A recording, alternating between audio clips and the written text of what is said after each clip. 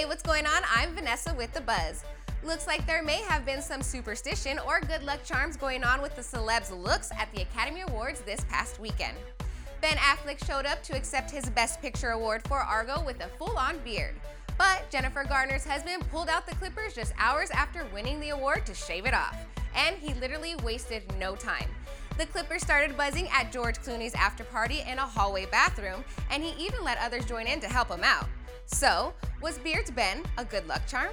An Us Weekly source said he purposely grew out the scruff as his lucky charm for award season. Seems as though it worked. And another winner that was quick to change her look is Jennifer Lawrence. The star changed her honey-hued locks to a drastic dark brunette color on Monday. The Silver Linings Playbook actress told the Beverly Hills stylist she was heading off to Hawaii for some reshoots of her upcoming movie, The Hunger Games: Catching Fire sequel. Do you like Jennifer blonde or brunette? Let us know on She Knows Facebook and Twitter.